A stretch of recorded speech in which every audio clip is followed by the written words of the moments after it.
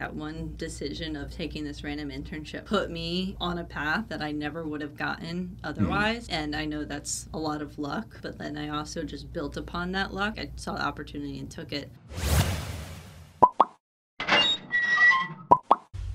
Welcome to Profession Session. I'm your host, Brody Vincent. And in this show, I talk to all sorts of professionals, business owners, corporate stars, entrepreneurs, just to hear a little bit about what's made them successful in their career so far. And today I have Jessica Hobday on. She's going to talk a little bit about advertising and marketing. Thank you for joining me today, Jessica. Of course. Awesome. So we've got a very interesting kind of background of how we came to know each other. We do. Actually, I don't know get him in frame. we could probably try to get him in frame here for a second.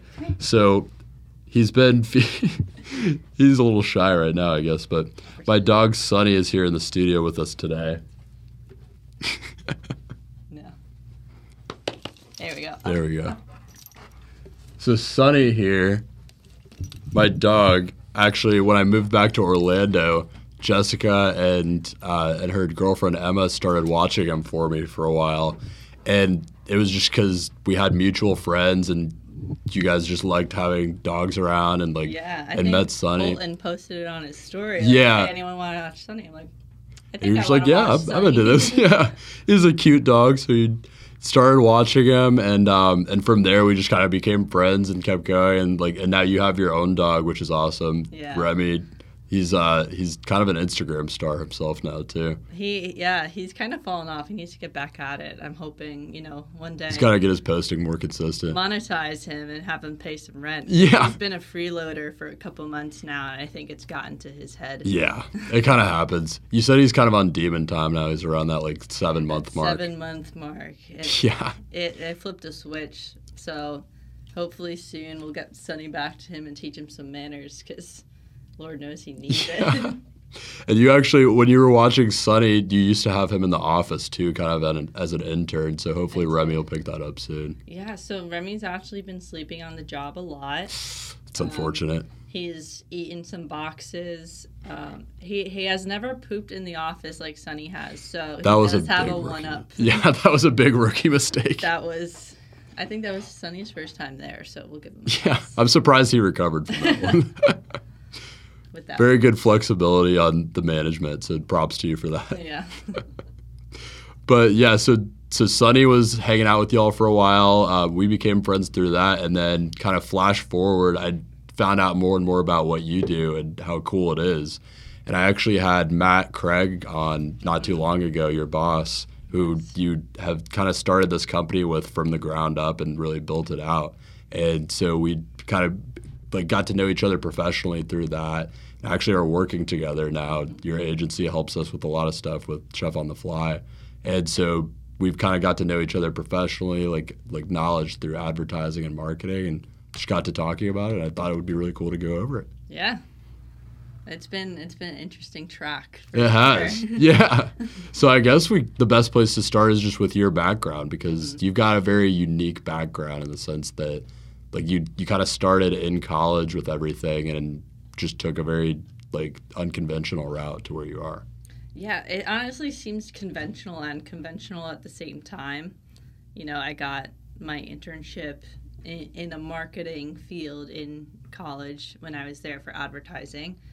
And like I was telling you, I really just got this job because I wanted to stay by UCF for the summer. I want to go home to New York. I'm like, well, I need a job then, so I just started mass applying. I think I applied on Handshake, which is the UCF application portal for a bunch of companies.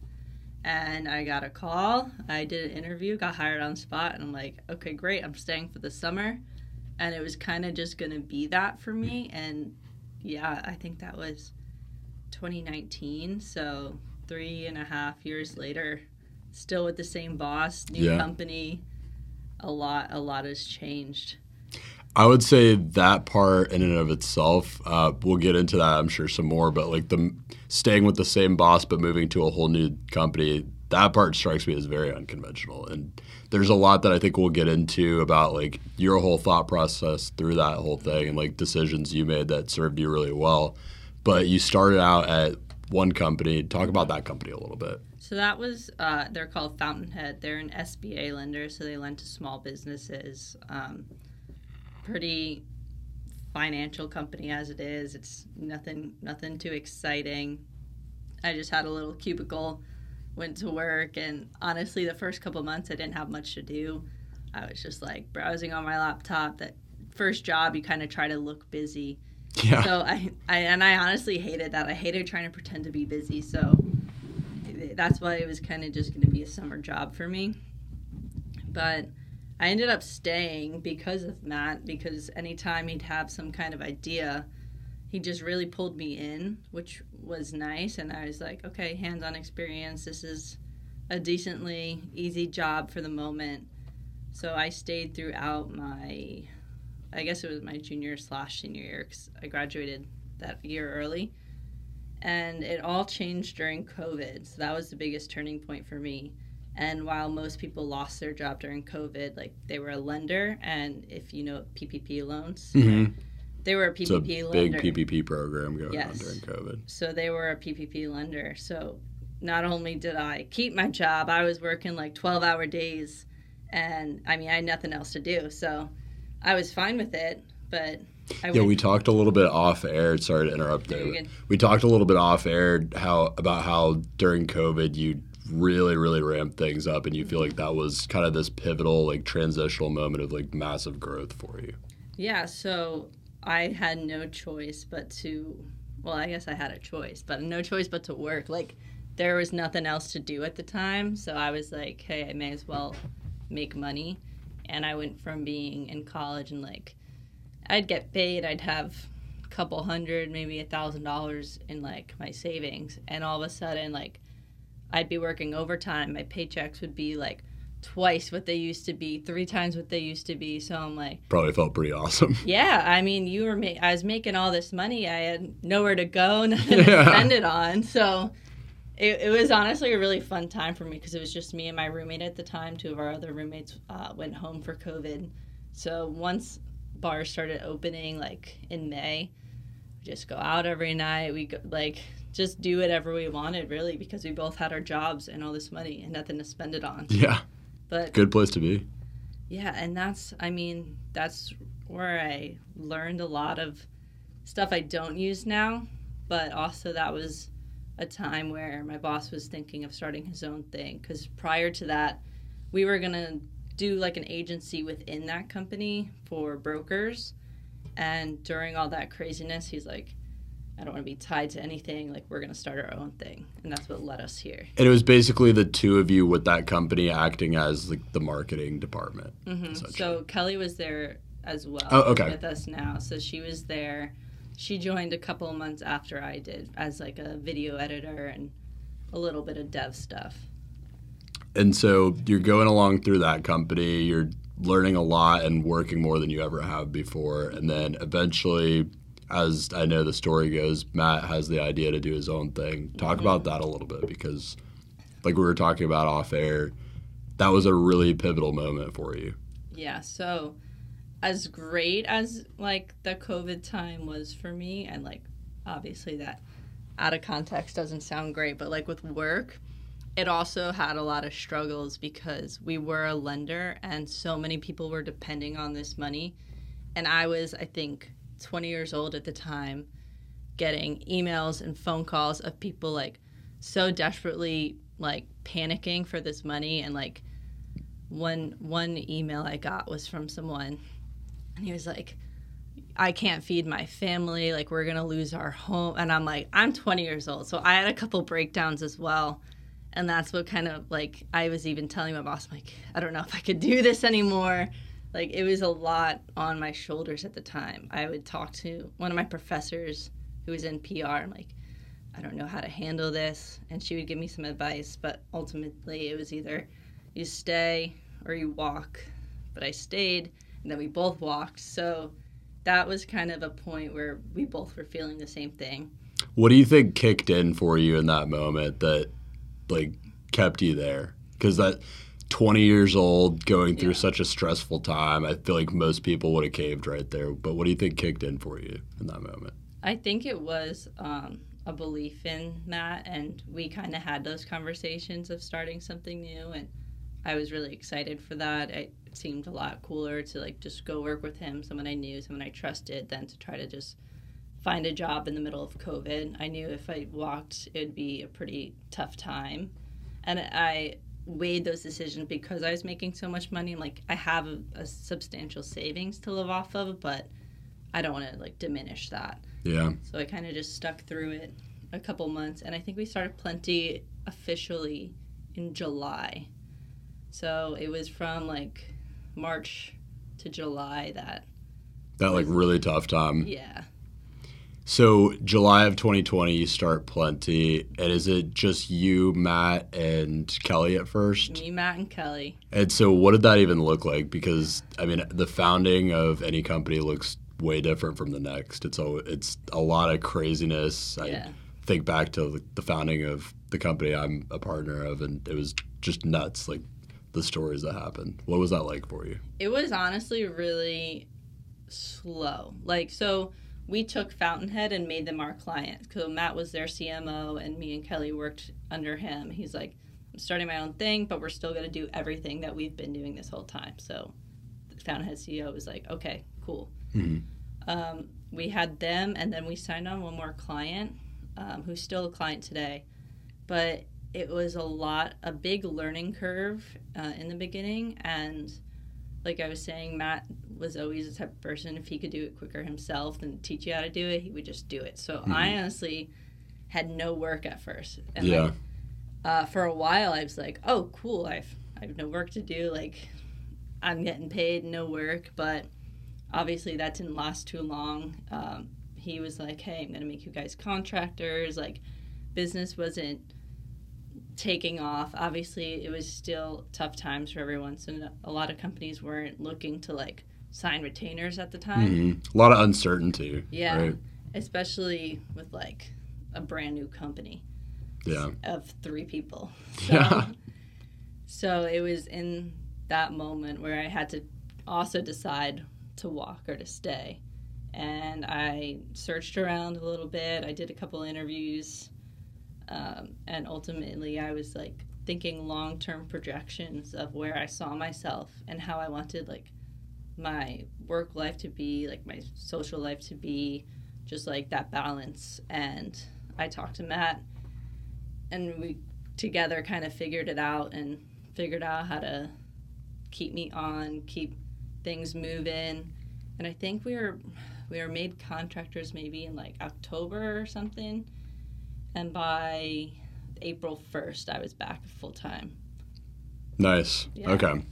I want to go back to a little point that was in there that I think is a really great point, is that you went and you talked to him about just what you felt like you needed in your life and in your work-life balance. Mm-hmm. I think that's such an important point for anyone in their career who is reporting to anyone, a manager, a boss, is just having that transparency and making sure they understand what you need as an employee or like whatever position you're in to be able to function correctly and be happy in your job. Just that transparency can go so long. Mm-hmm. And so many times I feel like the lack of that transparency in certain situations can lead to, unhappiness on both sides probably, just because there's no communication and neither side knows what's going on with the other. But just having that transparency, like in your example, he was able to figure it out with you and figure out something that worked for you. And then here you are, like way later, having worked through it, and it worked out.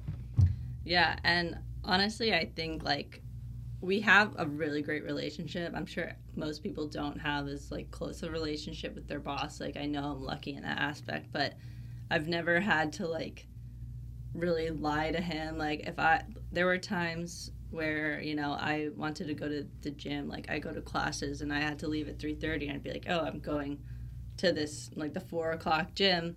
As long as stuff gets done, he really doesn't care. He's the same way. He leaves, comes back. If we have things going on, it's always a pretty transparent relationship. And that's something he kind of built the company on, even with like working with like pay structure. We're kind of in the middle of starting like a revenue share. So any profit left over at the end of the month, like gets circled around. He's like, I want the employees to know what's going on. Like that motivates everyone. Yeah. If you're doing well, you're gonna get something for it. So I think like having that transparency works in everyone's favor. Yeah. And yeah, the move up from contracting to full time was really just me deciding what I needed to do to make myself valuable to him, because we were using a CRM system and it was new for all of us. And basically what got me to full time was me owning that CRM, figuring everything out, going through the trainings, like doing their whole academy. And to this day, he still needs me to tell him like what we can and can't do there, because like that was my thing. Mm-hmm. And I'm like, this is your point that you wanted to make about becoming irreplaceable, right? Yeah. So talk about that a little bit. I think something that stuck with me was when Matt told me, he's like, because I know I'm irreplaceable for him, and I don't mean that in a cocky way. I think especially in marketing and just in career, the best thing like to do is like to humble yourself. I'm irreplaceable because I make his work life easier. Mm-hmm. And I make his work life easier because I know that his time is more valuable than mine. Mm-hmm. So if I could take things off his plate and like let him clear his schedule, that's valuable to him. And he told me one day, he was like, you're not valuable to me like for a skill. He's like, you could be the best graphic designer there is, but you being able to take things from me and figure it out is way more valuable than being the best at something. Yeah. You just need to like, I always say like, I can't describe my job in a few words. Like I would always say, I figure shit out for a living. I just figure it out. Everything I do, I just have to figure it out. I used to spend half my day on like support with the CRM because it was just figuring it out. So I think being irreplaceable is humbling yourself. If you're under someone with a lot more experience than you, and if like they pass things to you, you're valuable by freeing their time. They're better than you. Their time's more valuable for you. Doesn't matter how great you think you are. I know that. So being able to humble yourself and learn things by yourself. So I'll only ask him for something if I tried and I can't figure it out, or I know that him giving me an answer will take 10 seconds. Yeah. Whereas if I had to figure it out myself, it'd take 30 minutes. Like, it seems like a weird thing to say, but not bothering, but not putting extra stuff on someone and being able to take it off instead is probably the most valuable thing you could do. Well, from the perspective of being a business owner myself, we have employees and people that help us with things, that is hitting on exactly what an employer is looking for. I mean, that's a really good point, is if you are an employer that is bringing someone on to help you with anything, it's because you need help with something. So the more that you can literally just make yourself a help and take time and stress off of your employer's plate, that's literally exactly what they're looking for. And that does really make you irreplaceable. If you're someone that can consistently show that they'll figure stuff out and do what it takes to do it on your own, and you're self-sufficient. You were really making yourself completely self-sufficient. Yeah, and that's literally how I got to where I am. That's why I continue to move up in the company. It's not because I know all this great information, because everything I learn is through him and through figuring stuff out. I'm not the best copywriter. I'm not the best advertiser, but I make myself available and I could get things done. Yeah. And that's something, especially in an agency where there's so many moving parts, you need someone to own it and figure things out and just make sure things are getting done. Tactically, what does that usually look like for you?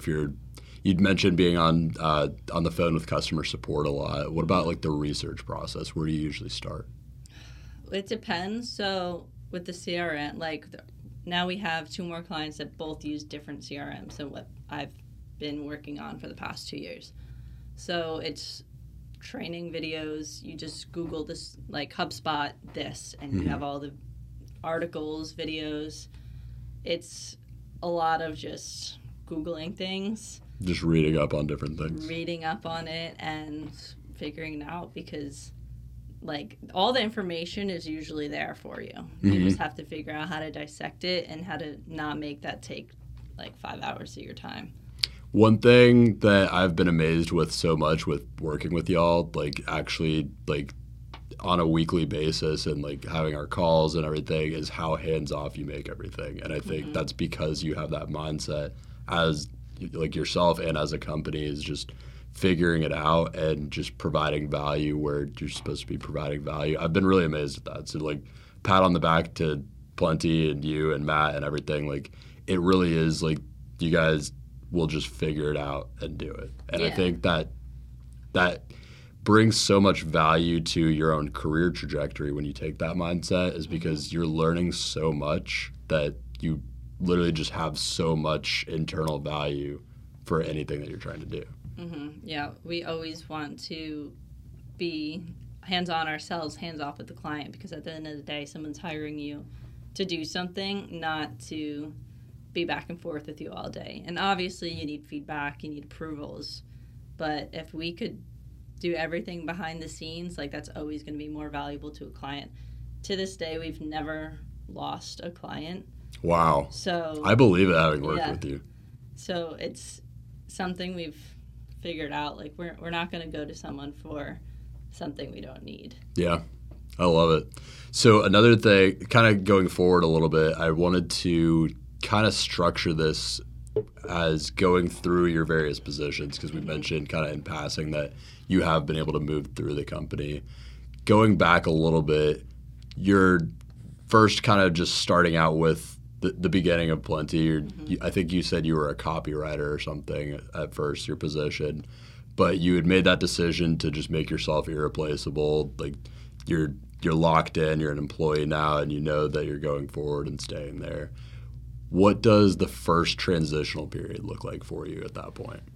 So, yeah, I started as a copywriter. It was kind of just the task that you got to do them. It was making the social media posts, and there wasn't a lot of thought behind it. It was like just get things out there. Once I think the next role, I was a content manager. That's when I started like... I think that might have been when I met you. I think I remember seeing that you were a content manager. It probably was, because that was a pretty year and a month or so. So that was more being a little bit more hands-off. We started to have more help with other people. We've had employees come and go, but making sure that deliverables were met, that things were clean, that things were getting done the way they're supposed to. If the client asked for something, I was delegating who had to do what. And that's kind of also where I've moved now, and director of operations. I still forget my title sometimes. Because that's a fairly new title for you, right? Yeah, so that's fairly new. And I still do some day-to-day things. Obviously, everyone's got to like do the work, but a lot is delegating, checking, making sure things are met, and taking all those pieces and putting out like the product. Like, did delegating come naturally to you? I'm guessing the answer is no, because it doesn't really come naturally to most people, but also because you had begun by positioning yourself as this person that's going to just figure it out and do it on your own. And that mindset is hard to overcome sometimes if you're so used to just doing it all, like just getting it done. Yeah. What were some of the challenges and how did you overcome them? So I was never like tell people what to do. I honestly, like for the first couple months in that position, or like in my career, I was totally okay with being a task doer and just doing what I was told to do and being happy with that. It kind of switched when I realized that wasn't going to get me anywhere. So I'm not someone who likes to tell people what to do or like be in control. I'm a very like, if you want to plan something, I'll go along with it. Like I'll have my input, but yeah, it kind of hit me that I was like second in line in this company, and if I wanted to grow my skills and actually stay in that second in line position, the path was there. You just had to figure out how to adapt to it. I had to take more ownership for things. I never wanted to really take that ownership, and once I did, I I became even more valuable. I was able to have the moving pieces work without having to bother top level, which is Matt. Is that something that still doesn't necessarily come natural for you, or have you felt yourself fall into that more and more naturally? It's definitely become a lot easier for me. It's funny, we have our contractors who are developers, and Matt told me, he's like, you made it when Schraben calls you boss, because they go, okay, boss. And the first time that happened, I'm like, I got it. I'm boss now. And then our other developer, Nick, he's like, you got it, boss. I'm like, okay, I got this. Like, it's just being able to communicate well and keep on track of everything, keep on top of everything. Yeah, it's gotten a lot easier. You mentioned communicating well there. What are some things that you attribute to like being able to learn how to communicate well in an organization, and what's worked well for you? Definitely learning who you're talking to, because we have contractors in like India and the Middle East, so there's a language barrier there where they obviously speak English, but they don't, like, we have to be very, very direct. Especially, we've learned that developers are very literal, very literal people, and then add in that language like barrier. You really got to learn who you're talking to and how they communicate and match that. I think anyone in that top position has to match the communication style of who they're talking to and not make people match them. That's a really good point. I think another thing that would be interesting to talk about is just like how you kind of adapted as you hit those different roles, and like what maybe any other challenges besides delegation. Any that come to mind, like aside from just like moving up and like figuring out how to delegate things, like what other big challenges come to mind? Probably managing time was really hard for me in the beginning. I would get very overwhelmed pretty easily when a lot got on my plate, and I was never a very organized person. I remember I would just have to write like things down on a Post-it note and like stick it right on my laptop and cross it off, because otherwise it just, more things come and it's out of my head. Like when I interviewed with Matt for the first company, he needed someone organized because he's not organized. He asked me, "Are you organized?" I said, "No." Okay. He's like, "Well, that's not a deal breaker. Like, you might have other skills." And I was just like, honestly, no, I've never been like a good note taker or like just organizing anything in school. Like, it took a lot for me to become organized and be able to handle tasks and delegate time.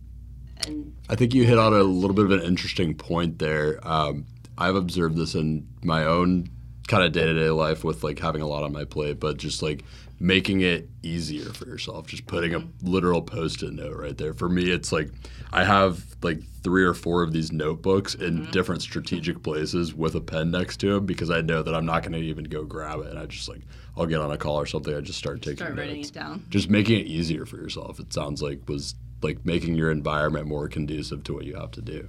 Yeah, that's honestly what changed it, because once you have your thoughts in front of you, that's when like you can actually digest it. When it's all in your head, it's just one thing after another, and I was getting very easily distracted. So just being able to like sit and focus was very helpful. Yeah, I think that's an important point for anyone like in your position where you're wearing so many hats. In a small business, especially if you're like in management or like where you're at, like the various different positions you've had throughout it, you're wearing so many different hats and having to cover so many areas, figure out so many things. It's very essential to figure out that organization. Yeah, whenever people would ask me, like, they're like, okay, you work in a marketing agency, but what do you do? I'm like, a lot. How much time do you have? Yeah. 'Cause I could go over it, but I don't know how to condense it, and that's why I told you, like, I would say I figure shit out for a living. Yeah. I could just figure it out. I don't know how to describe exactly what I do, because I touch a lot of different things. Yeah. I think sometimes it's just easier to simplify what you do. Sometimes I tell people I just talk for a living. Yeah. So I'm just on so many calls all the time now. It's like one call to the next. Yours has probably moved more towards that too. I know we're on a lot of calls, like even just like week to week, like doing ours, and you work with many companies. So much of management, you just move into like Calls. one call to the next. Yeah, and honestly, that's something we're trying to like not fall into too much because it is the case. And I honestly hate being on calls all day. We always try not to have a lot of calls Monday and Friday, and every Monday it's like really great for me because that's when I could like start my week. I have weekly tasks that need to be done Monday, and I could plan out the week.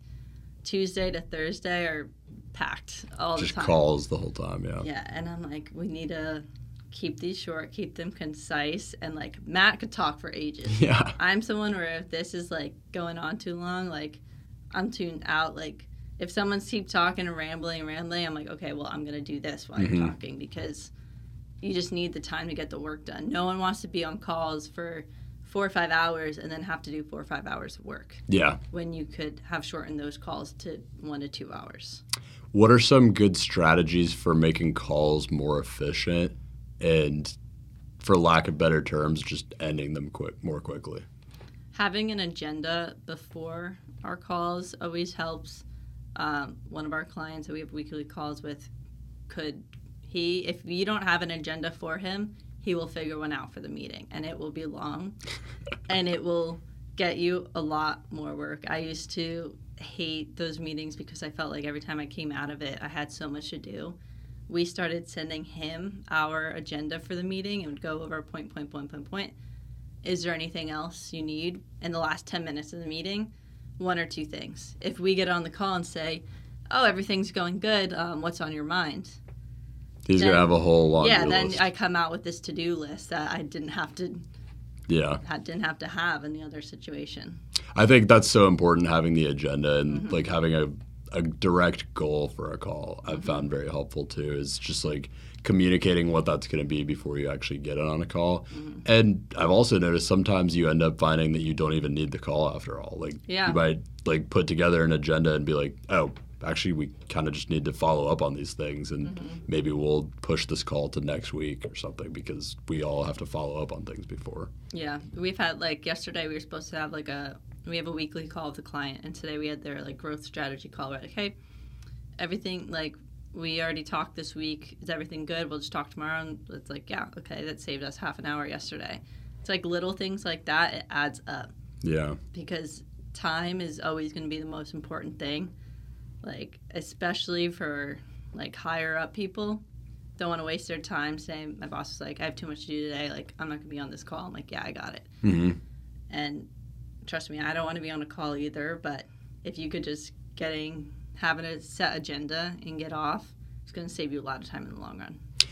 One thing we talked about off air, kind of being on calls in general, is something that you had to kind of adapt to and learn to be able to do because you were used to just kind of handling your work behind the scenes a little bit more. What was that transition like for you, and how did you kind of find the confidence to like manage yourself on these calls with big clients? It was Matt telling me because, like I was telling you, like he'd be talking about something and I'd be frantically messaging him on Slack saying, hey, we can't do that. Like, that's not possible. Hey, he's saying, oh, we could do that by Friday, and be like, no, that's going to take way more time. And he called me out on one of the calls. He's like, sorry, like, hold on. It's like, Jessica, just jump in. Like, you just tell them what you're telling me. So I would tell them, and after he was like, hey, like, jump in, interrupt me. Like, that's what I need from you, because I'd rather you jump in and just say it right there, because if we get off the call after, I'm like, hey, actually, we can't do that. And then he has to go back to the client and be like, hey, I just said I could do this, and I can't. Yeah. So it was kind of just him telling me to do it, calling me out, and then realizing, like, that's also another way to save time, is to just figure everything out right there and then. Put it all out on the table and figure it out, like, together. Yeah, so if I could save time, I'm going to do it. That's my biggest thing. I'm very, like, passionate about work-life balance. I don't want to be stuck working, like, long hours day in, day out. I like having flexibility, and I know if I get things done, I don't have to be sitting at a desk for 8 hours. If I get everything done in 4 hours, and then I want to go to the coffee shop, or I want to go, I told my boss, actually, this was last week, So the World Cup's going on. And obviously, so Emma and I are both from England. So we're England fans. And it was before they lost. Like you were born there? So Emma was born there. My dad I didn't know that. My dad, actually, he was born in India, but raised in England. Okay, wow. So we're both dual citizens, and all our family's there. So we're big England fans. I got to get some tips for you or from you because I'm going in March. Are you? Yeah. We're trying to go in May for Really? my birthday, yeah. That'll be cool. So honestly, my brother's I've never moving there been. next month. Is he really? Mm-hmm. So he'll be there when you go there too. That's awesome. Yeah. So have you been before? To England? Yeah. Yeah, so we used to go every year for Christmas because all our family's there. Nice. Haven't been. So I was actually there for a layover in 2020. My brother and I did a Europe trip the week before COVID closed the borders. So we actually had to come home a day early. At least you made it back. Yeah. People got like stuck. Yeah, so we made it back and we got the trip. So we flew into London but had like a 6-hour layover. So our aunt and uncle came, picked us up, we got lunch, dropped us back off, and then we did Prague, Vienna, and Budapest. I did Prague back in 2018. Very Prague beautiful. is, I think, my favorite city I've It's ever beautiful. been to. It's great food, like great, like just work-life balance. Like it's cheap as hell. It like I would get a full meal and like 2 glasses of wine for like equivalent of $8. I was surprised it was so cheap too. And it's because it's a very nice city. And another cool thing about it is you can literally just look around and you just see castles in the background. Like everywhere. It's crazy. We got there at night and went to a bar. My friend from home was actually studying abroad there at the same time, just coincidentally.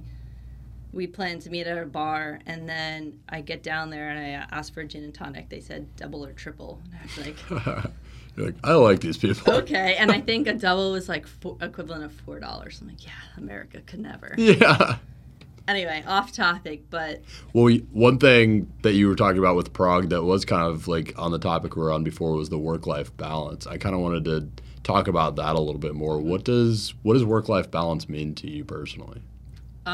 Basically, if you get your work done, you're free to do what you want, which I've always kind of had, which I'm really grateful for, because I think sitting trying to look busy is probably the biggest waste of time. The thing that makes people hate their jobs the most, like especially office jobs, if you have to be there from 9 to 5 and you don't have anything to do, that just builds resentment against the job, against your management. Like that just makes you unhappy. If I am finished, like at this point in my job, there's usually always something to do. Mm-hmm. But if I know I could meet deliverables and this doesn't have to be done until Friday, I could do it now on Tuesday, or I could do it tomorrow and I could have an early night. Yeah. I have that flexibility. You can kind of just structure your schedule as such. Yeah, so I could move things around. And my original point of the World Cup is we went to watch the England game, England versus France, and I told my boss, he was talking about how U.S. got knocked out, and I was like, well, if England wins tomorrow, they would have been playing on Wednesday. And that's usually when we go into the office, and I'm like, yeah, I won't be at the office. I'm going to be at the bar. It was like a 1 o'clock game. I'm like, I won't be there. He's like, yeah, I understand. And I'm like, this doesn't happen often. But anything that comes up, I usually have flexibility. And we also get unlimited PTO, which I know is like a topic these days because unlimited PTO usually means like you still got to approve it. People don't take as much because of that. Like, it's kind of like a false advertising type of thing. Right, like a bait and switch. Mm-hmm. But I honestly get it. Like, I remember, I think it was last summer, so 2021, my parents wanted to, like, do a summer trip because my mom's a teacher and has off on the summers. And it was, like, 10 days before they wanted to leave, and they called me. And they were like, we want to go somewhere. Can you get off work? I'm like, I don't know. Like, that's next week. Mm-hmm. I told my boss, I'm like, hey, I know it's short notice. My parents want to go to Spain. He's like, oh, yeah, we'll be fine. Like, go. And then I probably have taken off at least, like, 30 days this year. That's awesome. Because again, like if I can get everything done, why not take the Friday off? Yeah. You probably just go into overdrive leading up to it, make sure your deliverables are met and more, and things are figured out like a week in advance, and then you're good. I did the same thing in college at points where any online classes I would finish in like 2 weeks and I wouldn't have to worry about it. Or I'd do all my homework. I'd stay up until like 4 a.m., do my homework for the week, and then I was chilling. So you've never really been a procrastinator? No. Interesting. It is interesting. I've never been one. I like to, as soon as I get something, I like it off my plate. What do you think that is? Is it just because you know that there's relaxation and peace at the other end? Yeah, because I also won't relax if I feel like I have a lot to do. Got it. So if I have like if I had an essay due in school and it was due on Friday and it's Tuesday and I haven't started, I'm just going to be worrying about it the whole time. Whereas if I did it, I'm chilling the rest of the week. And that's translate into my work, because if I know if I could get things done, like no one's going to bother me and I could go off and do what I want. Yeah. And that's huge point for any procrastinators. I'm a recovering procrastinator still. Like it kind of like a lot of times just like out of like being in a situation where you're forced not to be one, you kind of fall out of that. But I still fall into those tendencies. It's a hard thing to do, and you do end up stressing yourself out so much. Something else I learned is because I was never a procrastinator and I wanted to do everything at once, and now I'm a lot busier, is also knowing when to just like shut it down for the night. Because I'd be like some nights like which it doesn't even sound late to most people, but if it's 6 p.m., 6:30 and I'm like still working, like I get really stressed out because I could usually wrap up my day pretty early. So I also need to know when to be like, okay, I could do that tomorrow. I need to just like brain break, relax. And that took more work for me to be able to actually just like forget about it and relax. Yeah, it sounds like it didn't really come easily to you. No. That's such a struggle, as not that you're the business owner, but you're a very high level operator in your business now, especially. And so you kind of, and especially because of that, you always have something to do. You could always be working on something and are incentivized kind of to always be working on something. So that's a very difficult thing for someone in that position. How have you been able to overcome that and work on that? A lot of just forcing myself, kind of, which isn't the best answer, but I would also see that if I try to do a task when I was already like over it, tired, stressed out, like it would just take me longer. Like my head's not in it. So I'm like, if I keep pushing now, I'm like gonna get frustrated. It's gonna take me an hour or whatever. Or I could come up, write it down, first thing I do tomorrow, knock it out. Writing it down is a good idea. Yeah, so everything for me comes down to time management and like managing my time, because again, I very, very appreciate my free time and being able to have that flexibility.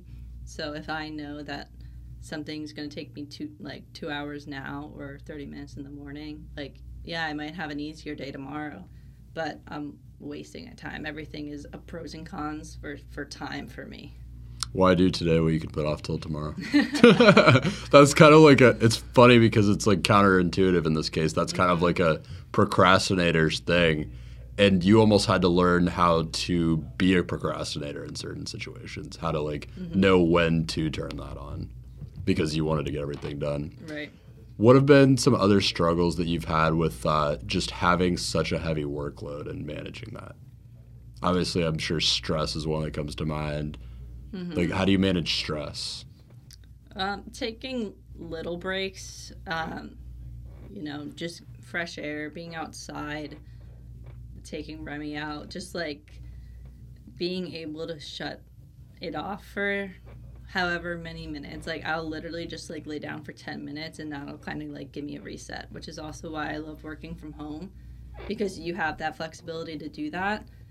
But I do the same thing when I work from home. It's so funny. Like, it'll be like 2 p.m. I just got off of like 3 crazy calls and just have no brain cells left. Just go lay down for a second, like 10 minutes. After calls, pretty much always do the same thing. Yeah, calls could be draining because it's literally like, especially if you're like in management and you're like very responsible for what's being talked about on the call. It's just like you're on for an entire like hour or two, just like leading a call. It can be very exhausting. Yeah, even a lot of the calls that we have that like I don't even necessarily lead. I need to be taking notes. I need to be like, because we're gonna throw out ideas with these clients. I'm like, okay, well, someone's got to keep note of this. We're gonna go back on this, and we're gonna be like, oh, what was that thing you wanted to do, or what was that website you told us about? So it's just keeping on top of things is a lot, and calls are very draining. Yeah. So being able to just like step out, shut it down for a little bit is very useful for me. Another thing I wanted to go back to that you had said you wanted to cover is we have kind of like covered it in passing, obviously, but the concept of starting out your career in a small business versus a larger corporation. That's obviously the path you took, and we were talking about it off air about how you feel like that was a really pivotal choice that you made, whether you knew it why it was at the time or not, why it was such a big thing for you. I would like to hear kind of your thoughts on that and why starting in a small business you think is a better way to play it. Yeah, so my biggest advice to anyone is A, being in a small business, and B, trusting your direct management, and which is obviously a lot easier in a small business because in a big corporation, your manager is probably managing 20, 30 people, and you're probably not as important to them. The small business for me, originally I had the thought of graduating, going back to New York, getting a big job in the city, playing that lifestyle. You know, everyone's like, New York City. It's a very glamorized idea, right? Very, like very advertising in New York. Yeah, which at this point I know would have been a bad choice because I think I would have been in some sales job that's labeled as marketing and making $30,000 a year and commuting because I can't afford the city. So the biggest thing about small business is I think people have it backwards. So they think big business, tons of avenue to grow. I think you have a lot more avenue to grow in a small business because I was never promoted into a position. I made the position to get promoted into. And like I was telling you, from March of this year to November, I've had 3 raises because I was able to make myself better like use in the company. And I actually calculated, I think from the start of the year to now, I'm making 40% more. Wow. Which is kind of unheard of. You can't do that in a big business. No, you can't do that in like most places. Usually, if you're in a big business, your annual raise is probably going to be between like 3 to 5%. Yeah. So which 3%, you're just meeting inflation. Like exactly. You might not even be actually getting a raise per se. Yeah. So in many cases. And I was driven, and that also made me more driven. Like I've had 3 raises to now equal 40% more. So I knew, hey, I do better. I take on more work. I learn more. I'm going to be compensated for it. So why would I not want to do that? So that just reinforces that cycle. You're going to just put more and more and more into what you're doing. Exactly. And like my boss loves that. He wants everyone to be self-motivated because that's only going to help him. It's only going to help the business. So if you're going to do that, he's going to make sure you're happy, because if I kept doing more and more work and I wasn't getting paid anymore, I was going to be like, well, what am I doing this for? Yeah. I could just be chilling on the couch. Yeah. But I know that everything I do has a purpose and it's going to lead me somewhere, whereas I think it's just so difficult in big corporations. You are going to start out as a number and you're kind of just on survival mode instead of growing mode. Yeah. And you could be on a team of like 14, 15, 20 people, and there's like one promotion available on the table, and it's just everyone competing for that, rather than like you said, counterintuitively kind of just creating the position for yourself. Yeah. Usually that's not like the direction people go. It's usually a position opens up and you want to get that position. Whereas I've kind of been able to create the position for myself because I see the downfalls that we have, and then I make sure that I get the skills to fill those gaps. What do those conversations look like between you and Matt when you have kind of this idea that there is this new position that needs to be filled, that you kind of thought through and have recognized, and you want to move it up into it? Is that him kind of recognizing that you've leveled up, or is it usually you recognizing it? Sounds almost like it might be more you recognizing it and kind of conveying that. So we actually have like quarterly check-ins, which is super useful for both of us because it gives us both a chance to be like him to say, this is what I could really use from you, and me saying, from last time, like we chatted like this, here's what I've been able to do. And that's usually when I would get either like a title change or a raise or whatnot. I think quarterly is so much better than yearly. Oh, yeah. It's yearly so often in big organizations. Kind of blows my mind. Because they don't have the time to talk to everyone. But it's a check-in for us, and it makes us both more aware of like where the company's heading and what we both could use, because at this point, and he's also very clear where he doesn't want me overworked or like burned out, because at that point I wouldn't be any use. Yeah. So it's a very mutual conversation. Now that we've like added a lot of clients, some big retainer clients, that's when we had our last talk, and I was like, hey, he said we might have to think about hiring, and I'm like, I'm okay with taking on more of this responsibility if I get paid more. Yeah. Like it was kind of a very direct conversation. He's like, I'd rather pay you more than have to hire someone else. And he's like, I just don't want you burned out. As long as you tell me if it's becoming too much, like, we're good. So we sat down and we talked, and it's always a negotiation. Like, he's never going to come to me and be like, yeah, I'll bump you by $1,000. Like, he's very realistic. Anything like I helped sign you guys, so I got part of your retainer as commission. It's always been a very fair and like transparent like work environment, and it helps us both because I know what is expected of me, and he knows what he can expect of me, and it lines up.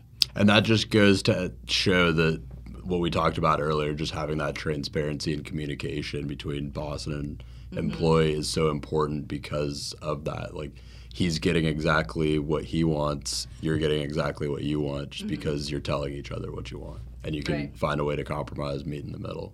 And it's a big thing, especially when it comes to salary negotiations. And one thing I didn't know was how heavy business tax was, because he would sit down with the payroll and be like, yeah, I'm paying you this much, but it's costing me this much. It's crazy. And I was thinking, like, we have these many clients with this like level retainer, like we're making so much money, like why is payroll like hard sometimes if people don't pay on time? And he kind of like laid it out for me. So it helps my expectations, because if you don't know that, if you think your boss is making $1 million and you're not getting paid well, that's going to also cause resentment. Exactly. But if you know this is the profit that the company is making, and this is how much you're getting, this is how much I'm getting, like, then you can work it out. Everyone's happy. Yeah, just that transparency on both sides is so important. Another thing I wanted to talk about, because you've become more and more involved with this, we talked about off air, is just like thoughts about scaling the company. I'm curious, like, what your talks are like when you get into just talking about like the future of the company, how you think about scaling up. So this is something I have to drill into Matt a lot, because he'll run retainers by me. So if we're signing a client, he's like, I'm going to write it up and I'm going to send it to you. And something like we hate doing as a company is social media. We think it's very difficult to do well, and to do it well takes a lot of time and effort. So we like signed two new clients recently, and they wanted social, but he had them at like 5 posts a week on every channel. I'm like, look, that's so much work. I'm like, I'm very hesitant to do anyone over 2 posts a week unless they're paying us like a lot, $5,000 just for the social aspect, because at that point, yeah, it's worth it, and you could hire extra help if you need it. So that's where I come in a lot as like an operations person, is I know more so what takes the time and what takes effort, because when he's higher above, like, yeah, he obviously still does a lot of work, but he's also on a lot of calls and delegating things, and may not know, like, oh, if I give like, I told him, like, these 2 retainers are severely underpriced. Like, we got to be charging way more, or like take stuff out. And he's like, well, like, these 2 are just not profitable the way we need them to be. Exactly. So another talk that we had about fixed cost was, with these retainers, we're signing like more full retainers than just our like product retainer, which is what you guys are on. And I think they equaled almost $15K a month. But with the work that goes into it, your profit margins are just diminishing. So we had the talk of, you need to make this more expensive, or we need to take some stuff out. And he's like, well, this is the budget like they want to pay, so I don't want to push them too much. So what do you think, like, what are the big things we should take out? And that's where we work together to see what's the most time consuming, the things that we don't like doing, the things that we're not as good as doing. I think we're always trying to narrow our product down to what we can do well and what we like to do. Yeah, because the more you can do that, the more you can scale, right? Mm-hmm. If you figure out exactly what is the most profitable core competency.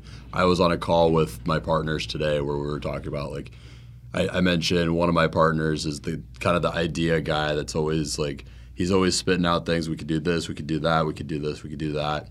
And that's like a constant back and forth that we have as partners, where we're talking about, I end up a lot of times being that guy that says, okay, what are our like core competencies? Yeah. What drives us as a business the most? And we've got to stick to those. We might take on a new venture, not to say we don't, but if we're thinking of this new venture, we always have to think, is that going to take us too far away from that core competency? Mm-hmm. Especially with signing people, what we found is, if you're going to offer one product to them, they're likely going to need you for a lot more. So we always start now with our conversion codex, but you start getting into lead gen, people that want more landing pages. They're like, hey, I need help with this like website. I want social. I want this. If you're already working for them and you're already doing a good job, you're going to be their first person that they go to. And if we don't want to do it, we'll say, yeah, that's not our thing, but here are some people that we know do it really well. Yeah. Or we get it and we're like, okay, their retainer just bumped and it's like not too much work for us. Or we just made this project and we're going to have good profit margins on it.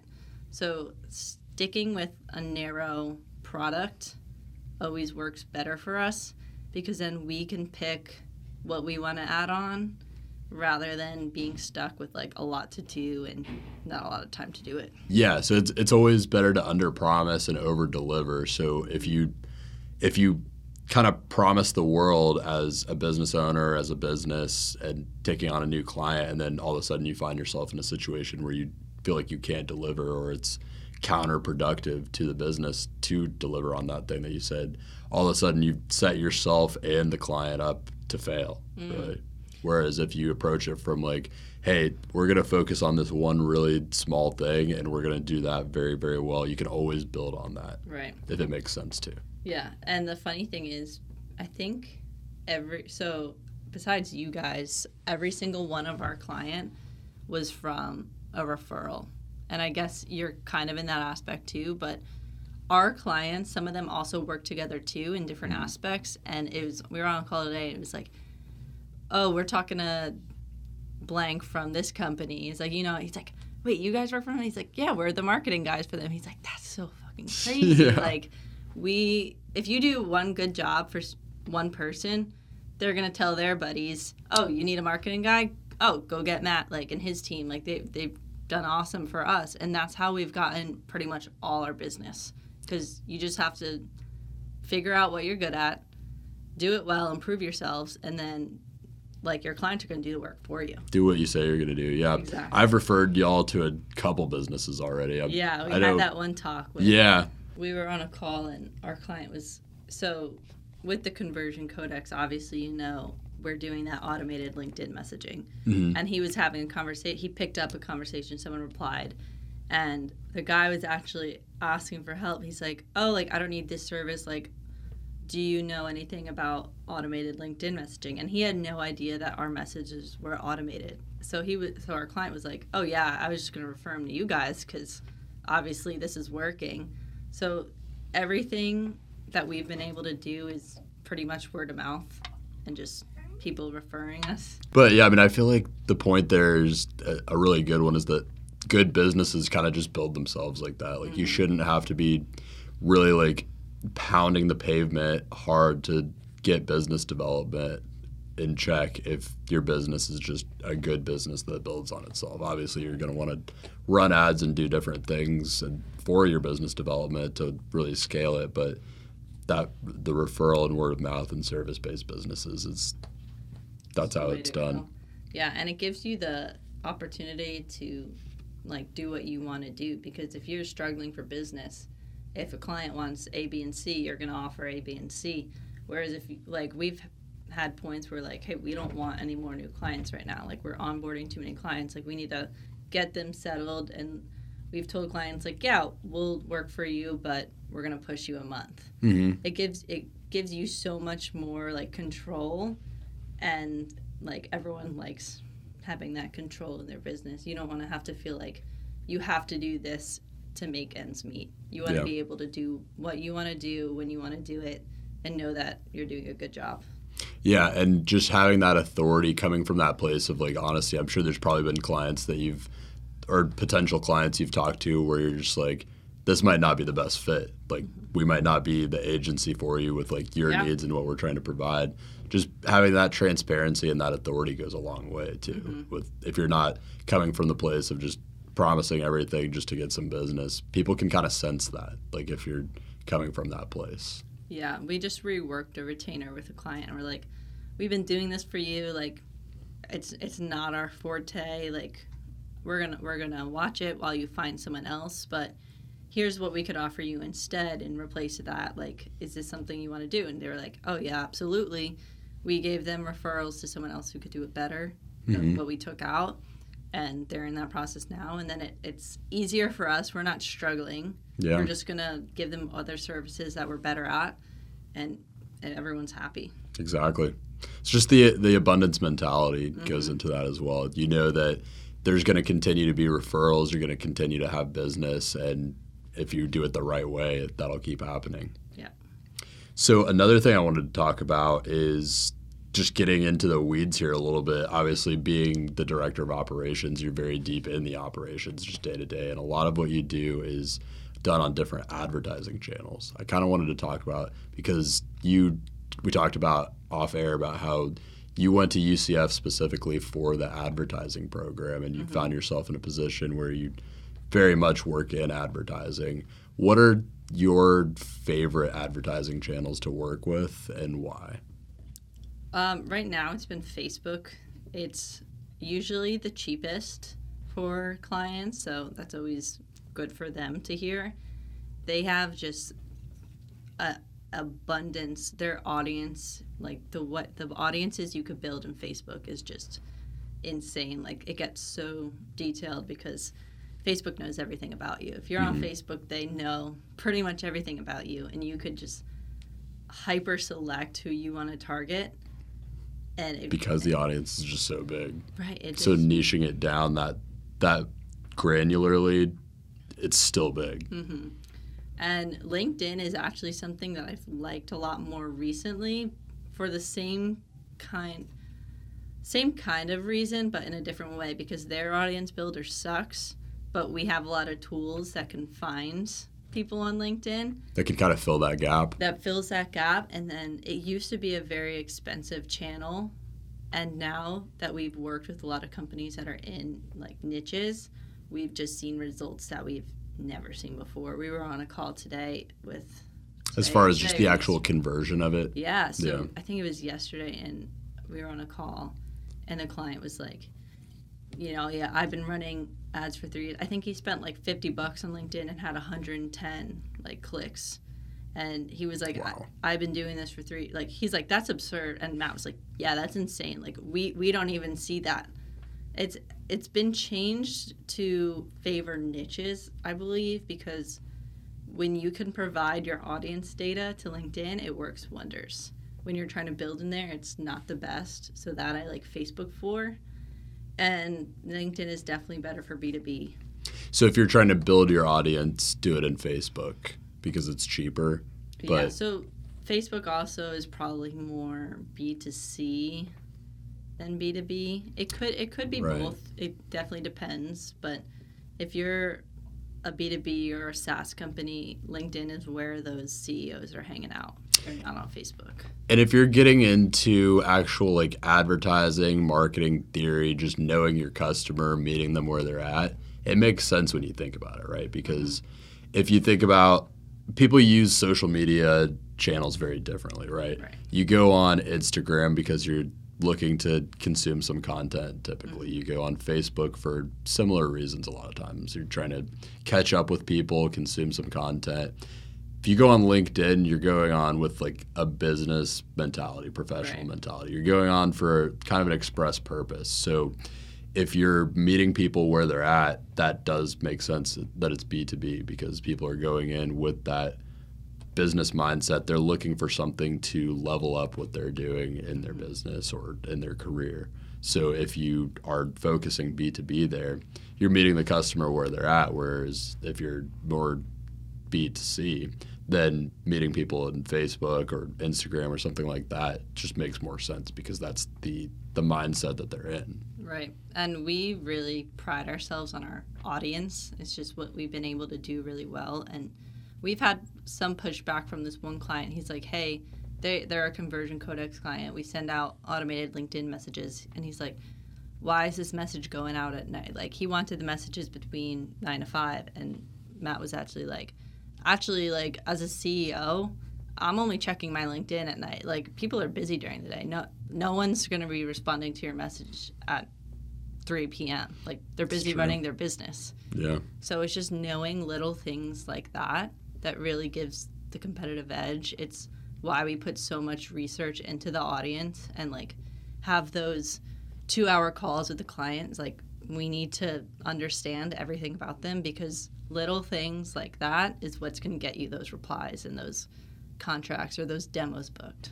Yeah, understanding your audience to like a really granular degree. The term that you guys always use is ICP, your ideal customer persona, and it's interesting because you've helped us develop multiple different ICPs, and I've felt like through that process we've understood what we're doing a lot better. I think there's a really good point in there about just really understanding as a business owner, someone working in a business, understanding your audience and who you're actually looking for, because you might be trying to like develop your business and grow your business, but have no idea what you're actually looking for.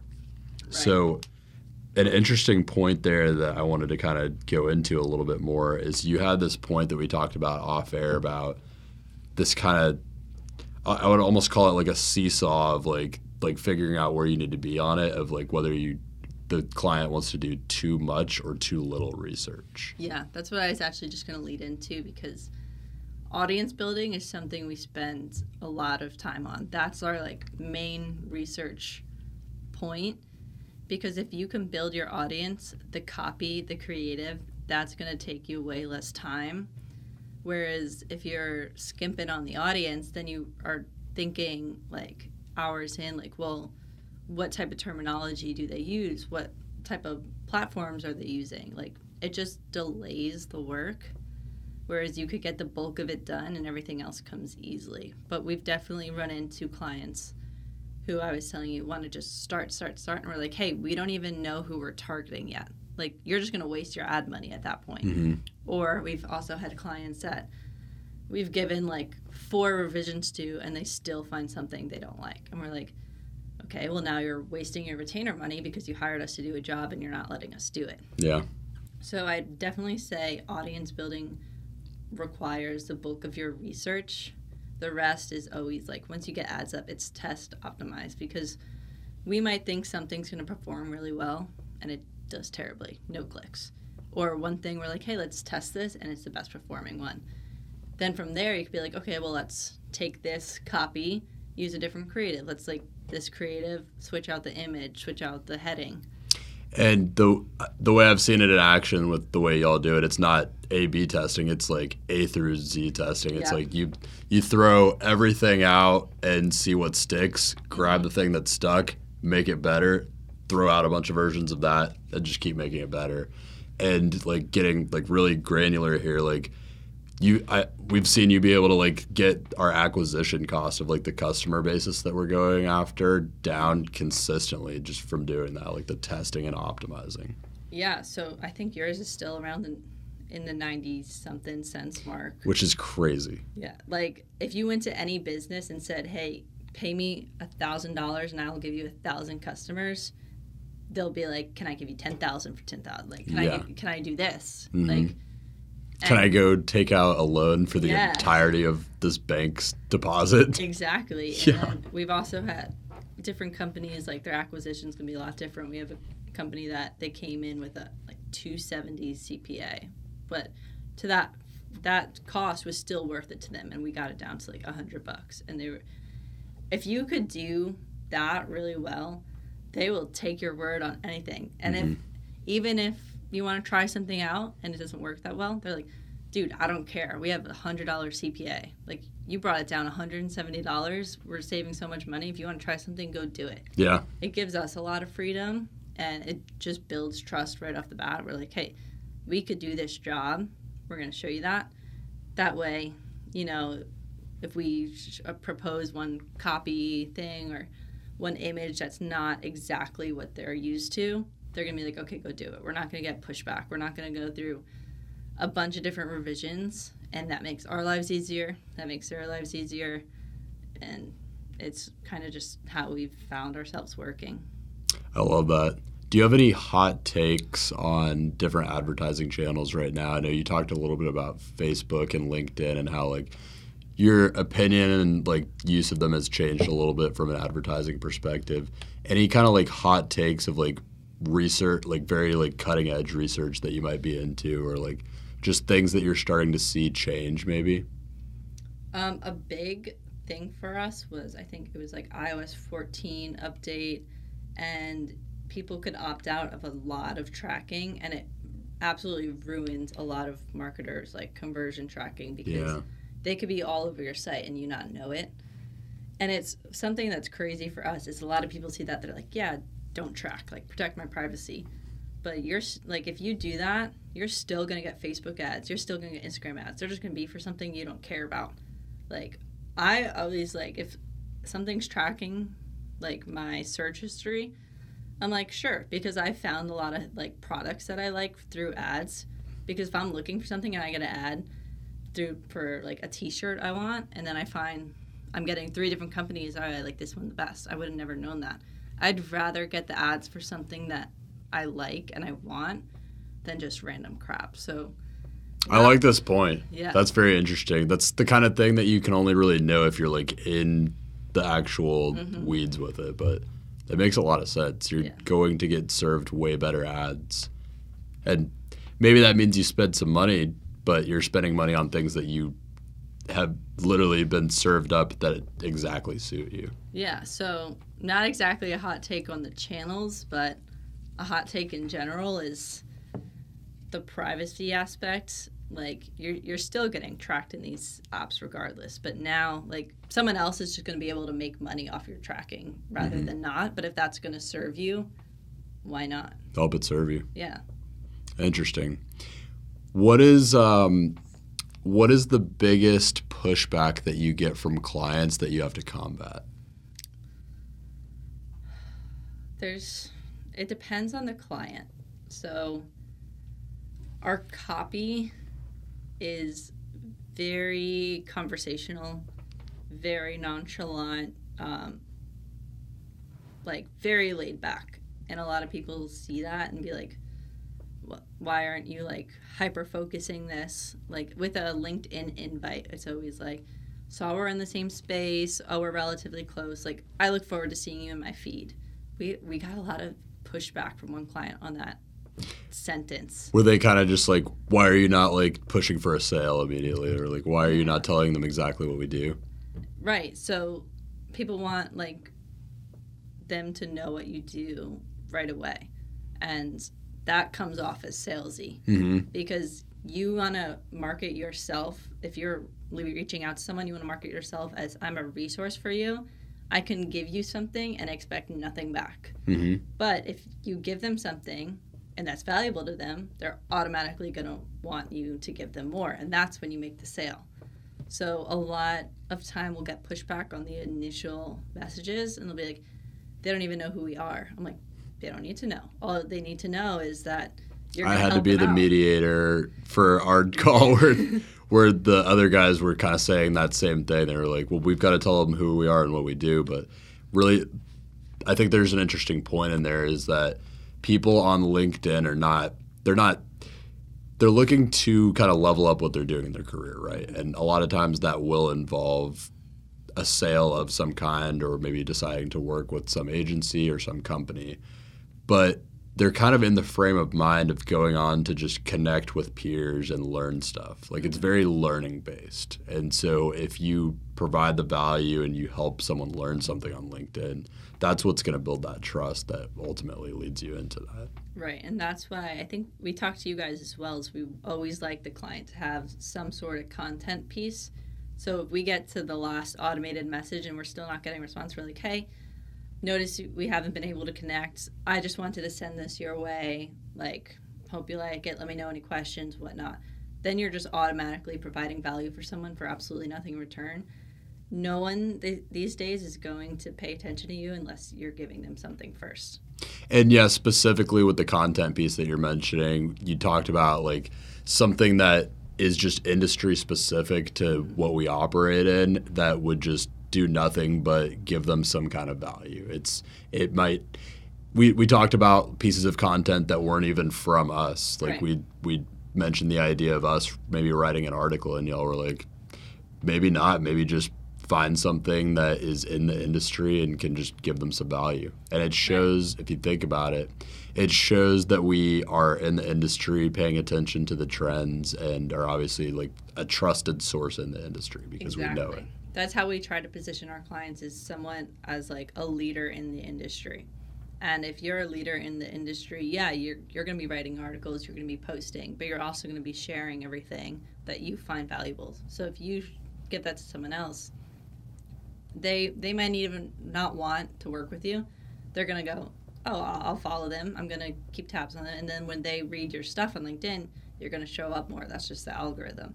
Then one day, 3 months down the line, they're like, oh, we need some help. You're going to be the first person that they reach out to. Exactly. And you might not be making the sale right at the time, but in fact, it could be 6, 9 months, a year down the road, but you kind of planted those seeds that eventually took off, and then you're just continuing to curate that pipeline. What is the thing that you're most excited for in your career going forward? That's a good question. I honestly don't even know where I see myself, like, down the line. It's probably hard in your position because I'm sure if you went back and asked the version of you, like, a year or two ago, like, what you thought of, like, the position you would be in, I doubt you would have, saw yourself as advanced as you become. Right, yeah. So you've grown so quickly. Exactly, and that's why I always said, like, that one decision of taking this random internship, I'm like, it just put me on a path that I never would have gotten otherwise. And I know that's a lot of luck, but then I also just built upon that luck. Like, I saw the opportunity and took it. But as far as going forward, I just like being in the conversation of where the company sees themselves going and how to grow. I know we were talking off air about some things we have coming and the way to scale without more overhead. I always saw myself in a position where we could scale without more work. There's certain jobs, like if you're a hairdresser, you're only getting paid if you're doing the work. I always wanted to be in a position where I could keep scaling, keep adding without more work, and keep getting more clients, more revenue. It sounds idealistic, but Yes. it's totally doable. It's one thing Matt always says is there's so many fucking ways to make money. Yeah. You just gotta figure it out. So It just takes creativity, really. So I mean, we have a couple things that we're excited about, and I'm just, when I hear those, I want to be in the conversation. I want to be like, okay, well, what do you need from me at this point? I know, like, oh, if we're heading this direction, where are the skills that I need to be vital? If the company's going this direction, what skills do I need to get right now that I could help when we pivot? So anticipating those changes before they come and kind of pre-preparing yourself to be able to meet those needs. Yeah. So really what you're doing there is you're thinking of like the next season of the business, right? You're thinking of how you want that next season to look and just kind of working backwards almost from what that's going to look like and doing the things to prepare for meeting that seasonal need. Right. So everyone's goal at the end is to get the most money for the least amount of work, right? And the more clients we work with, the more people that we encounter, there's always more business ideas. There's always something else that we could either help them with, they could help us with, and that's why we're constantly kind of shifting, and we just see it going in a certain direction that if I could help with, I know the payout's going to be good, and like the work-life balance, the lifestyle is going to be good. After moving up and being that person that kind of figures it out, I'm kind of like, that's just kind of my mindset at this point. I've also just kind of always been a person, I've seen what I want for myself out of life, and I just like refuse not to have it, so I will do what it takes. I don't care what it takes. I've tried like other like small business ideas, like I've tried side hustles. I have some that like I think of and I want to like pursue and just keep my lifestyle going the way it is, because when I see my life, like there's no way not to achieve it, and I think that motivates me, because I'm like, there is no plan B. Like it's plan A or nothing. I love that. I was just writing down the fact that that's going to be a clip. So another thing I wanted to talk about is kind of going on another little tangent here, but this is something we had talked about off air that we wanted to cover, is having moved up to this position of being in management, you've kind of learned and saw, and you heard this stat that you wanted to talk about the 90% of work. Yeah, so I don't remember if it was a video. It may have been Gary Vee. Love that, man. Yeah. It was a stat that 90% of work in a business is done by 30% of the people. So you have your core people that are running things or getting things done, and you have a lot of catch-alls and people that are like, okay, well, I may have to do this work if something falls through. I may have to pick this up here and there, but aren't adding a ton to the business. And I think with Plenty, we've been able to find our core people. We don't just hire people because we might need a little bit of help. We're always thinking of who's going to help us the most, who's going to be able to take on most, who's going to really add to the business and be that core person. Because if you have 10% of the work done by 70% of the people, like, your costs are just going away for nothing. Mm-hmm. We're very, like, cost aware. Again, we hate fixed costs. We want our profit margins to be high and good, and we want the people that are doing the work to see the rewards for that. Yeah, I think ideally, like in the ideal scenario, just moving forward for any business, you're trying to identify who are those 30%ers, what do they look like, and how do we make that 100% of our workforce, right, or as close to it as possible. Because if you tell someone, hey, like, you could have an assistant or someone under you to help you out with your work, and you're going to stay at your $50K salary, or say, hey, I need you to pick this up. Like, you eliminate all this other small positions that are costing the business whatever, 40, 50K a year.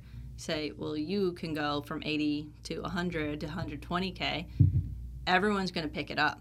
Mm-hmm. Because most of the time, if that's the 10% of the work, they're not adding that much more to their plate, and they're seeing big rewards. And it's costing the business way less than to keep those people that are just doing half of, like. And hell, if they're getting a big enough promotion, they might just teach themselves to delegate and figure out a way to bring on their own assistant or outsource it somehow. Right. And that's literally exactly what I did. And I know the pain points that I have and what the business has.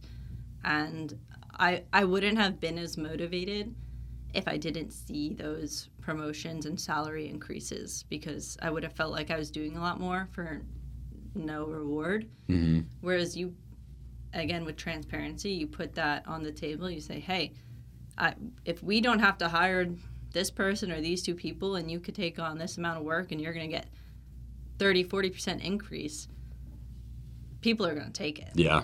And again, you have to be clear if you're going to get burnt out. Like, you don't want that either. But if 90% of the work is done by 30% of the people, you could easily eliminate all those costs and spread out that 10%. Yeah. And people are going to love it, because that's a lot of money that gets right back into the business that you could give to your employees.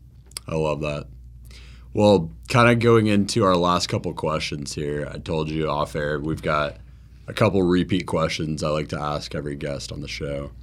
So the first one is, and I would use just your beginning of the first time you worked with Matt at Fountainhead as kind of the beginning point here. But if you could go back in time and just talk to a younger Jessica as you were starting with Matt at Fountainhead, having the wisdom and the knowledge that you have now, what are a couple things you would tell her to do differently? See, I thought about this, and I don't have too much that I would do differently.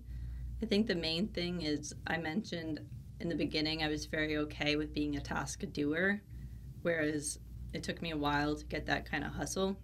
I would have kind of changed that off the bat. I would have wanted to not have to act busy at work or try to put in some hours here and there just for like optics. I would have kind of taken control earlier on, because the second I did that, it was just like exponential growth.